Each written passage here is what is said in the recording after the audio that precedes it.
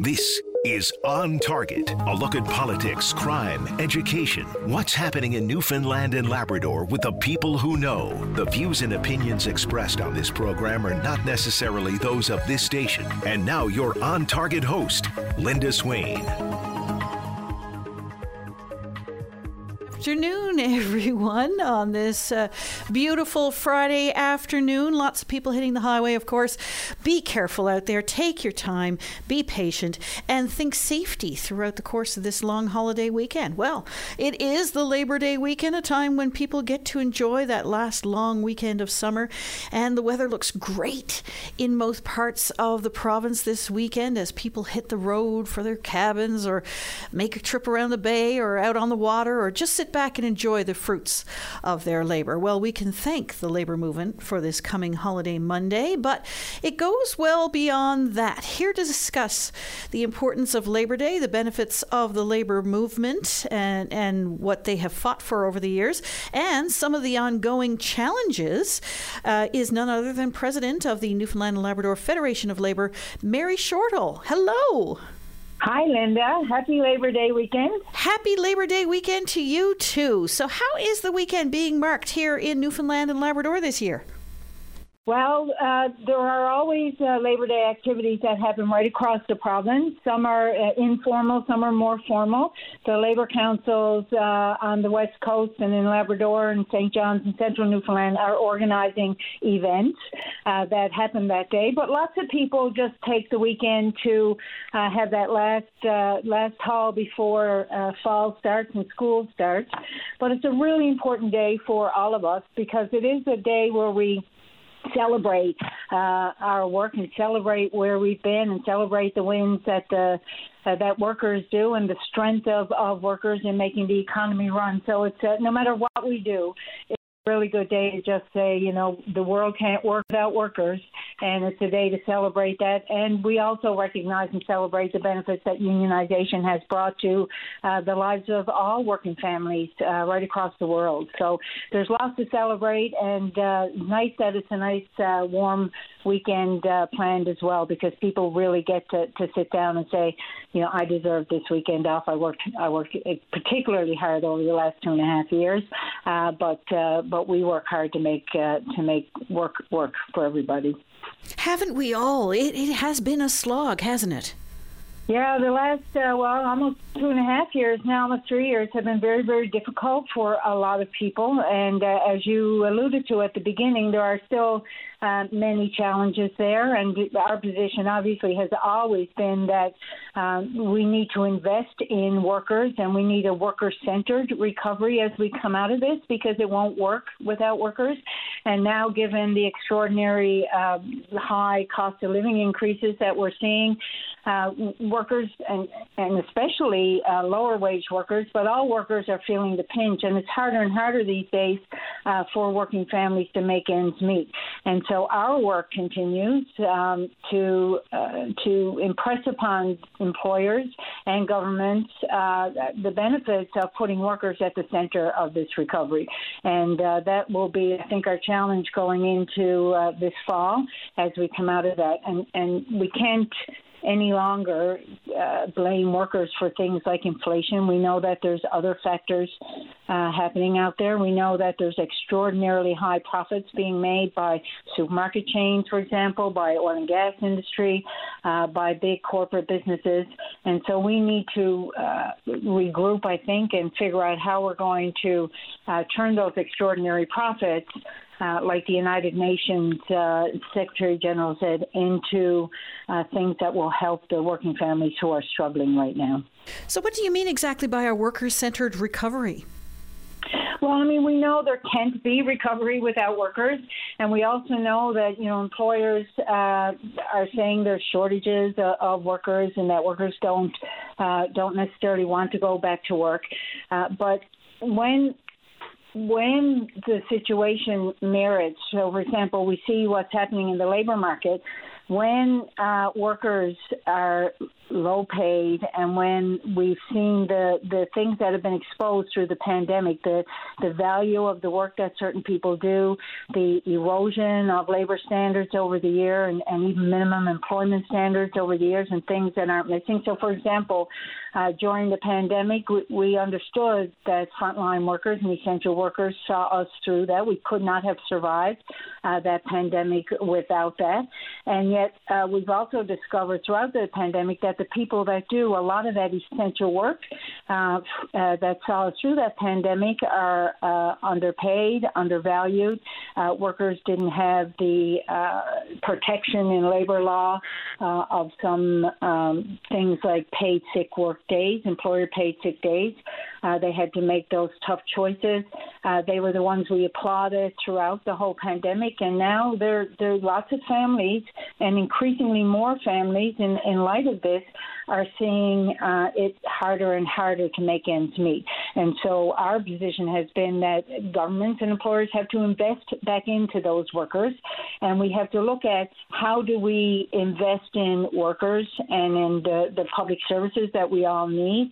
How do we look at our labor market and our labor force and look at what we need going forward, and take what we're hearing from workers themselves and what we're seeing as a result of those gaps that have been exposed during the pandemic, and put those into strong policies and laws that empower workers and empower them to go forward. One of those things, obviously, is to make it easier for workers to join unions, because we do know that unions have been beneficial for all workers throughout our history, right from the 1870s when the first Labor Day parade happened because workers were striking for shorter work weeks.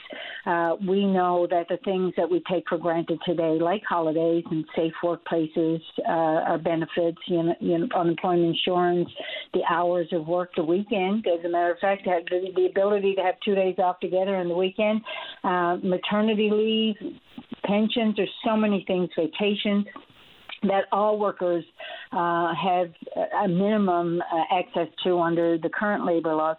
But those policies and laws were fought very hard by unions because they are the organizations that speak on behalf of workers. And so I think it's really important that we acknowledge today that unions workers who are paid well through unions, especially unionized workers, and who enjoy that job security, they can afford to pay taxes that support the growth of public services, the schools and roads and clean water and all the services and public services that we enjoy, and that everyone benefits from the existence of unions and good jobs. And so even if workers are not unionized, there is a demand that workers be paid fairly, have decent work, have safety in the workplace. Our world of work is changing a lot these days. We know that. And some workers don't even fit into the minimum labor standards that exist today. And so that's what we mean about putting workers first, to look at the people who actually create the profits that make our economy work, and to make sure that we narrow those gaps. In pay gaps, we narrow the gaps between the various groups of workers. For example, marginalized workers in our society are often disproportionately disadvantaged in the labor force, and look at solutions that work. If we have a problem in the labor force, for example, what do we do to increase that? What do we do to ensure that workers stay here and they live and they work here, not temporarily, but permanently, and that they're contributing to our society and they're part of the overall economy and not just in and out. So there's a whole lot of issues there, obviously. But there's an opportunity. I think we have a really good opportunity now, while we're still facing crises, not as we come out of the pandemic, which still exists, but we still have a crisis in employment. We have a climate crisis. We have a jobs crisis. We have an equality crisis. So how do we sit down together and look at a worker-led or a worker-informed solutions that we seriously think will work to help create a better economy and help move us forward into those jobs that we know we're going to need a workforce for in the future. Our guest today on this Labor Day weekend is President of the Newfoundland and Labrador Federation of Labor, Mary Shortall. We'll be back right after this. Your VOCM mornings with Jerry Lynn Mackey and Ben Murphy, 5:30 to 9 a.m. weekdays on your VOCM. And we're back. Our guest today on Target is President of the Newfoundland and Labrador Federation of Labor, and we're all enjoying the long Labor Day weekend this weekend. Mary Shortall, you mentioned earlier employers paid sick days, and it struck me when you said that, and I was wondering how much has COVID forced change in the workplace? I'm thinking in terms of employer paid sick days and flexibility and work-life balance. Well, I think what we've learned through the pandemic, that's a really good question and really good observation, because I think what we saw throughout the pandemic, that there was a lot of things that have been exposed that have created hardships for workers over many years. They weren't caused by the pandemic, but I think during the pandemic we actually saw that. So you had erosion of employment standards, not just in Newfoundland and Labrador, but everywhere in the country over periods of time, where today's world of work doesn't quite match the outdated labor laws that are there. So we have workers who work very precarious jobs now. We have workers who work in the gig economy. We have workers who can't make full-time hours, and their hours are not stable, especially in the lower-waged jobs. And so they're struggling to make ends meet. Some of them have to work 2 or 3 jobs. A lot of them are maybe single parents, and they find it extremely expensive to, if they can find childcare spaces, to pay for childcare spaces. And I think all those things have become exposed during the pandemic, as well as years of cuts to some of our public services and our public programs that help us weather those storms. We saw what happened at the EI program, for example, couldn't meet the needs that was happening, and if there was not that investment by the federal government through relief payments, the economy could not have survived by that. But we've also seen what years of cutbacks to our healthcare system, both federally and provincially, has done. So workers have paid an enormous price for that. And we found during the pandemic that there were many workers who were getting sick or feeling sick or looking after sick family members, but they still had to come to work because they couldn't afford to lose that one pay shift. The other thing we also saw was that a disproportionate of workers who lost their jobs during the pandemic were ones who worked in lower wage positions, and we know that marginalized workers are more disproportionately discriminated by holding those low wage works, and they were the first of the people to lose their jobs, and a lot of them didn't get their jobs back. So we have an anomaly. We have high unemployment rates. And we have a labor shortage of sorts. So those are the things I think that our labor standards and our labor laws are not addressing. And paid sick days is one very important one, but it's not the only one. There are workers that don't fall under minimum standards anymore because of the definition of the work that they do. There are workers who are disproportionately underpaid. Women are one, and we saw that especially those who work in the care economy. But not all women are disproportionately disadvantaged the same way. We see that marginalized workers of color, Indigenous, Black, people with disabilities, our 2S LGBTQ2I plus population. There are many levels of workers who are really having a hard time through this. I was reading not that long ago about the increased use of food banks, and it's a very staggering additional number of people who are using food banks now, and a lot of them still work, but they just can't afford to feed their own families. And it's interesting when we've seen that the price of groceries is going up around $1,000 a year for families, and yet the grocery stores are making profits in excess of $900 million dollars just in one quarter. So there's an imbalance here that we've known has existed for a long time, but it seems to be exacerbated during the pandemic. And those are the things we need to address. We also, the cost of gas, the cost of food, the cost of living, the cost of rent, the availability of housing, all these issues have become even more urgent to deal with. And yet, even though we still, unlike the rest of the country, we still have a high level of unemployment, people still seem to not be able to get the jobs they need to make ends meet. And so the shortage of jobs then becomes the shortage of decent work. And when the labor market is short, traditionally those jobs would pay more, but we're not seeing that. Even the recent rise in the minimum wage is not nearly keeping up with inflation. Workers' wages are not nearly keeping up with inflation. And those jobs that people are saying that are in abundance are not jobs where there's full-time work. They're not jobs that have stable work hours. They're not jobs that a lot of people can take and still make ends meet. So it's about looking at those laws like employment standards and seeing what is it that we need to change in order to give workers a more decent living, a safer workplace, decent work hours, fair wages, and put more money in their pockets. Something else I read not too long ago from an economist with the Atkinson Foundation is that what really drives the economy is when people have money to spend.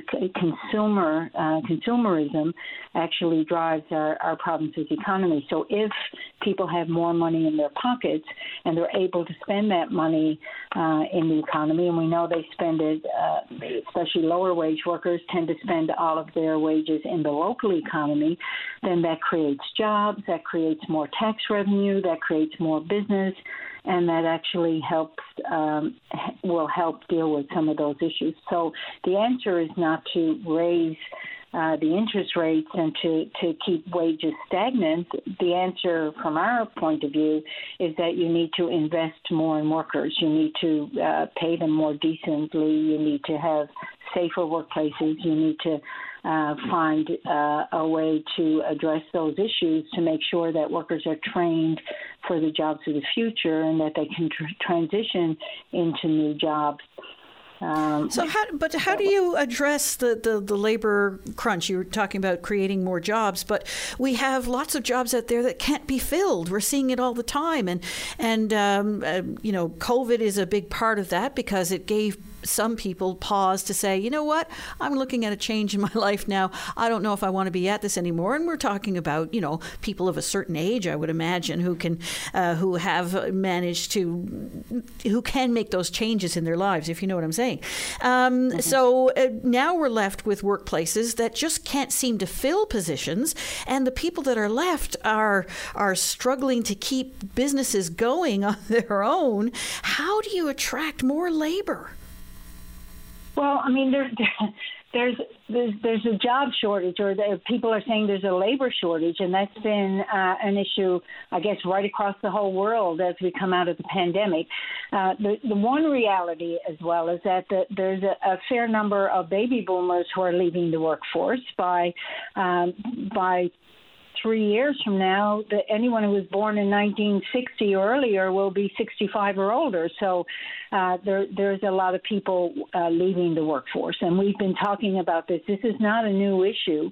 That there's been warnings about labor shortages because of sheer demographics for a long time. This has been an issue that we've been talking about. But what we're seeing now, as we come out of the pandemic, is that there's not so much a labor shortage as there is a decent job shortage. So you have workers who just cannot go to work and make not enough money to be able to pay their bills still. If you can't pay for the gas to drive to your job, which is only paying you minimum wage, and you're only getting 15 hours a week, and you're not sure when those hours are to begin with, so you don't know what you're going to do with your children when you find out at the last minute you have to go to work in the nighttime, for example. So the problem is there's a shortage of decent jobs. There's a shortage of decent pay. And the reality is there's a shortage of decent employers who are willing to make those changes. So the fact that the labor market is shrinking anyway because of the demographics of our world, employers are looking for other ways of fixing it instead of addressing what they really need to do, and that's to provide higher wages, benefits, decent work, safer work, fairer pay and benefits, and full-time work. And people will take those jobs, and those are the part of the problem that we're trying to talk to governments and decision makers and employers about doing, because that's where those issues are. When people have that money in their pocket, when they do take those jobs, it will stimulate the economy. But instead, what a lot of employers are trying to do is, for example, bring in temporary foreign workers to solve a problem. Well, that doesn't really solve the problem. If we look through our history, when we've had shortages of workers, we've brought in people, sure, but they're permanent residents who come in and they live here and they're part of the social fabric of our economy and our communities. And there's infrastructure put in place, both social infrastructure through our public services and physical infrastructure and supports to support people coming in. There's lots of, I think we have to look at it a little bit more holistically. We offer, if we bring temporary foreign workers in, or if we don't tax the excess windfall profits, for example, of these big corporations, that money doesn't stay in the province. It doesn't put more money in people's pockets. When temporary foreign workers come into our province, they're not even covered by any labor protection, and so their rights aren't guaranteed. And so there's a whole host of other issues. So better to sit down and look at how do you invest in the services that we need to maintain to keep people living here and working here, and how do we invest in our labor force and in workers and in our education system to make sure that we do, because we are competing for jobs now, not just within Newfoundland, Labrador, and Canada. We're actually ending up competing with the rest of the world to find newcomers to come in to help with our population decline. But we also need to make every job a good job, and that's doable. But that requires commitment from employers and from government to make sure that the labor laws protect those workers. And so that hasn't been happening, and there's been an erosion of that for many years. And the pandemic exposed it. And it's not that people don't want to go to work, not at all. It's that there's just a shortage of the jobs that allow them to be able to go to work and pay their bills and feed their families. And that's just not happening for a lot of people, especially in lower wage jobs that we see in retail and hospitality and tourism and the other ones. So it's a mindset change, which has to happen every time the labor market goes through a shortage or the population evolves. And so we need to keep working hard to make sure that those are the priority issues. One way of doing that, obviously, is by making sure that those labor laws are strengthened and modernized to include all workers and to give workers basic protection and rights on the job. The other way, of course, is to make sure that unions have access, people who want to have access to unionization. And over the years, those labor relations laws have also been eroded. And in this province, in particular, it's become harder and harder for workers who want to join unions to be able to join unions. And we know that unions are good for workers. They provide protection at work. They help raise wages and working conditions. But unionization is also good for employers as well. Well, we're heading into another long holiday weekend, or this holiday weekend, with a number of workers who are going to be on the picket line. I'm sure they'd like to be anywhere else but there. I want to address that when we come back after the break. My guest today on Target is the president of the Federation of Labor, Mary Shortall. This is the long Labor Day weekend. We'll be back right after this. Saturday morning, join us for the Irish Newfoundland Show. Send your request to irishnl@vocm.com or submit them online at vocm.com. And we're back on Target. A special hello to Corey listening to us in Grand Falls, Windsor. Hope you're feeling better, bud. We are speaking with Mary Shortall, the president of the Newfoundland and Labrador Federation of Labor, on this Labor Day weekend. And of course, we're going into the weekend, and there's a group of workers right now on the picket line, and I'm sure they'd rather be anywhere but that's where we are. We have the ongoing strike in Mount Pearl. We thought things were improving. It appears as though this could go longer now. A lot of people who have no control over negotiations, who are involved in the dispute, are negatively affected by this. Of course, a lot of families in Mount Pearl that make use of the many amenities there. What's your message, Mary, to members of the public who are adversely affected by this strike action? It's unfortunate that, the members of the public continue to be placed in a position of discomfort around this, or that they can't access the services that they deserve in Mount Pearl, because the labor dispute has gone on way longer than it ought to. They're entering their third month now. It's been more than 2 months since they've been on the picket line. It's unfathomable to me how a municipal government can propose, to begin with, demands on workers who've seen them through the worst of the worst, and not just the pandemic, but snowstorms and all kinds of other issues, can propose things in a collective agreement that will, a two-tier system that will create a lower working conditions for workers that come after them, and kudos to the people who are on the picket line for standing firm on that, and they've made some movement on that from what I understand. But now the employer wants to discipline some of the picketing workers whose emotions run very high during a labor dispute. My advice would be to the city of Mount Pearl to get back to the bargaining table and make it work. It appears to me that this is digging your heels in at a time when it's really not okay to do that.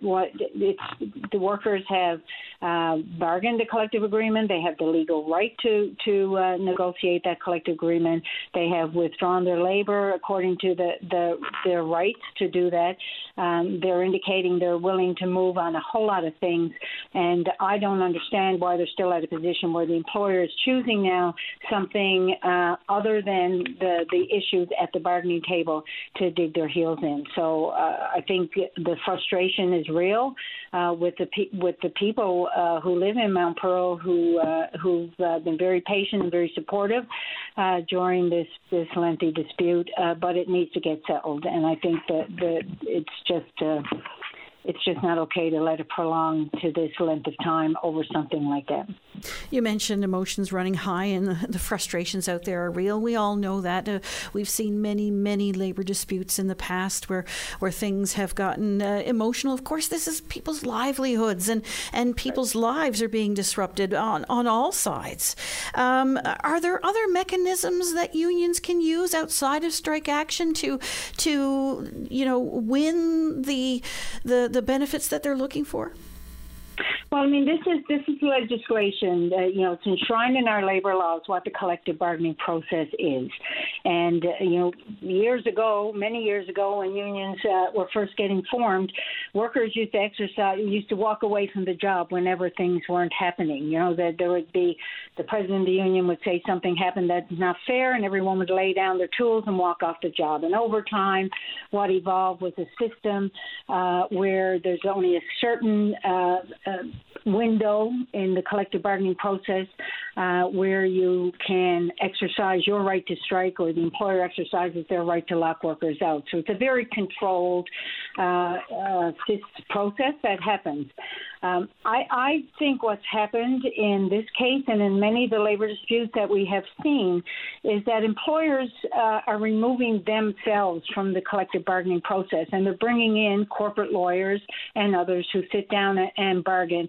And there's a different type of relationship then that develops. The employers kind of remove themselves from it, but when you're sitting down with your employers and you're bargaining a collective agreement and you're bargaining with the people who understand your work and you understand their work, it seems to me that it's a lot easier to work through the process.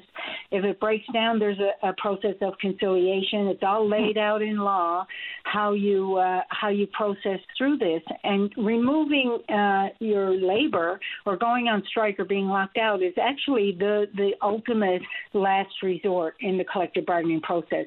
But it seems that more recently, more employers are pushing that to the limit, and workers have no choice then but to withdraw their labor. In some cases, workers are actually locked out, so the employer exercises the right, which is also something that never happened very often before more recently.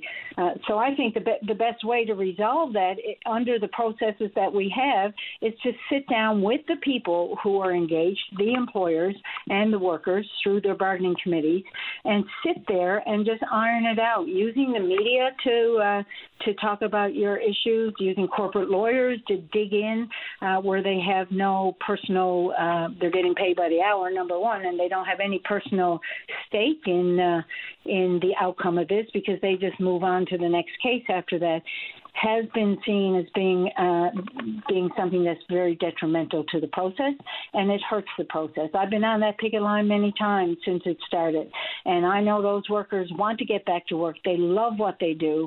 They understand that it's making it uncomfortable for the people who they work with in the city, and they really want to get back, but they also have a right to not accept any type of settlement at all. They have the right to negotiate a fair settlement.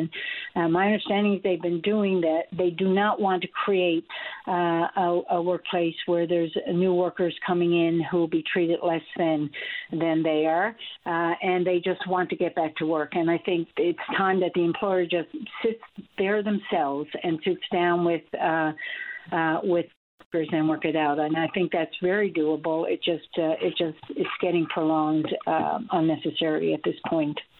My guest today on Target is the president of the Newfoundland and Labrador Federation of Labor, Mary Shortall, and this is a time for reflection and celebration, and I want to touch on that a little bit when we come back after the break. Join us for On Target, 1 hour in which Linda Swain examines topics that mean the most to you. On Target, weekday afternoons at 1 on your VOCM.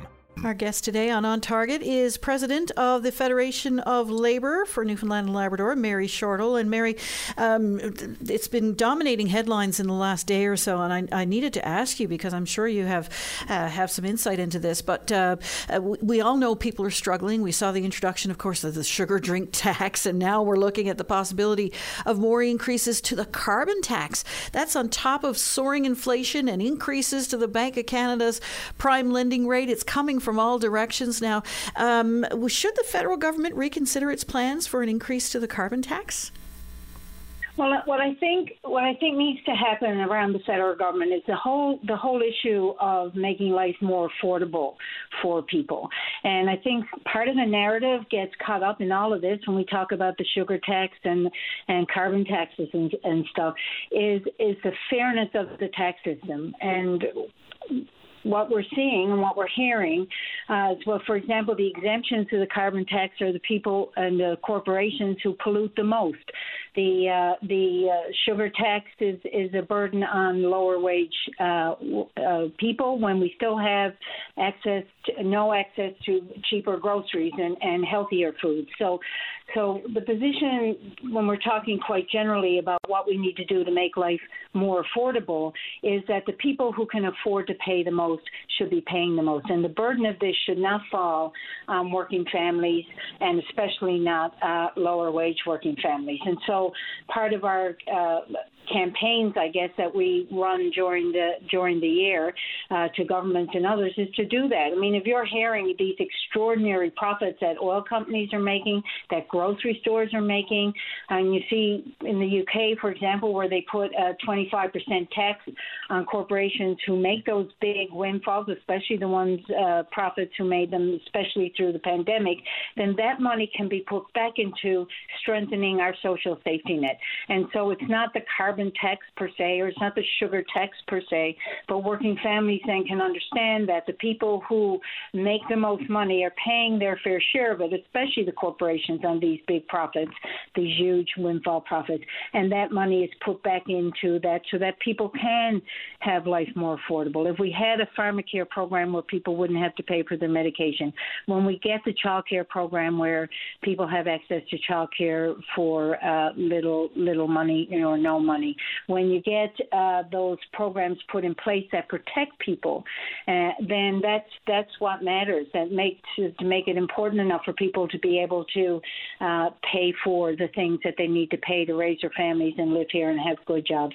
When people make decent wages, when they're not struggling to make ends meet. I think those are the bigger issues that we need to talk about. We know that we are in a climate crisis as well, and we also know that tomorrow's workforce is going to look a lot different than today's.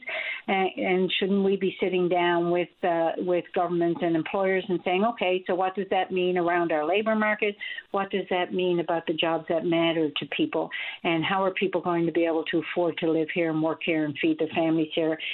Because we need them to stay in order to fill the jobs that we have. So I think, Linda, there's lots of questions that we can talk about, or we can take specific issues like the carbon tax and look at how we break that down so that working families don't end up paying the burden of that, because there's too many people getting off the hook for that, and there's people who can afford to not get off the hook. So I think it's about redirecting the priorities on those issues to make sure it's not the working families, and particularly the lower wage working families, who are feeling extremely vulnerable now, and they're feeling extremely overwhelmed about all these increases in cost and how they're going to survive. So there's still a lot of work that needs to be done, naturally, but there are a lot of things to celebrate as well, and a lot of victories over the years. It's a time to reflect, celebrate, enjoy the fruits of your labor. What are your message? What is your message now heading into this long holiday weekend? Well, we do need to celebrate. I mean, we always say unions are the folks that bring you the weekends, and there's been a lot of gains made through struggle. Nothing has ever really been handed to working people. Everything we can trace back to the things that that make us more comfortable in life now have been taken through the struggle of people, either as individuals, but mostly through the organizations like unions. And so we need to remember that when we're together, our voices as one, we're stronger, and together there's a lot of things we can do after we celebrate the accomplishments of working people everywhere, but we also need to commit to building a fairer society and to maintain, because workers' rights can be legislated away very easily by political decisions that countries make and provinces make and governments make and employers make. So I think what we need to do is to assure what the Federation of Labor would like to do, ensure workers, not just the unionized workers, but workers in our province, that we're there to continue our fight for equity, pay equity, other stronger labor laws, programs and policies that make our life fairer, and that we invite people to join us. And we have workers' backs here, but it is a struggle, and we will continue to do that because workers deserve that. And we know that, like I said at the beginning, our economy cannot work without workers. And so we're committed to making sure that we continue to fight that and asking people and organizations to join us as we do that.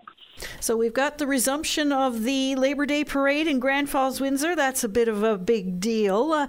We're also going to have lots of people who are going to be sparking up the barbecue and spending time with family and heading out to the cabin and just putting their feet up and enjoying. What's your message? I think that's exactly what you said, that people will find different ways of relaxing and celebrating. And of course, a lot of essential and frontline workers will continue to work and provide those services on Labor Day. Proof positive that, the world needs workers. People should take this time and enjoy their ability to be able to take a day off and spend it with their families and loved ones. Stay safe and celebrate all things workers. And tomorrow or Tuesday, when we get back to work, we'll just continue to make sure that workers stay protected and the laws are there to protect them and their families and keep them safe. Mary Shortall, I thank you very much. Enjoy your long holiday, Labor Day weekend, and stay safe, everybody. We're going to go out with a little bit of a song, Mary, if you don't mind. Billy Bragg and Wilco from the album Mermaid Avenue. Woody Guthrie, of course, a big advocate for workers' rights, penned this little tune. It's one of my favorites, California Stars. Have a great Labor Day weekend, everyone.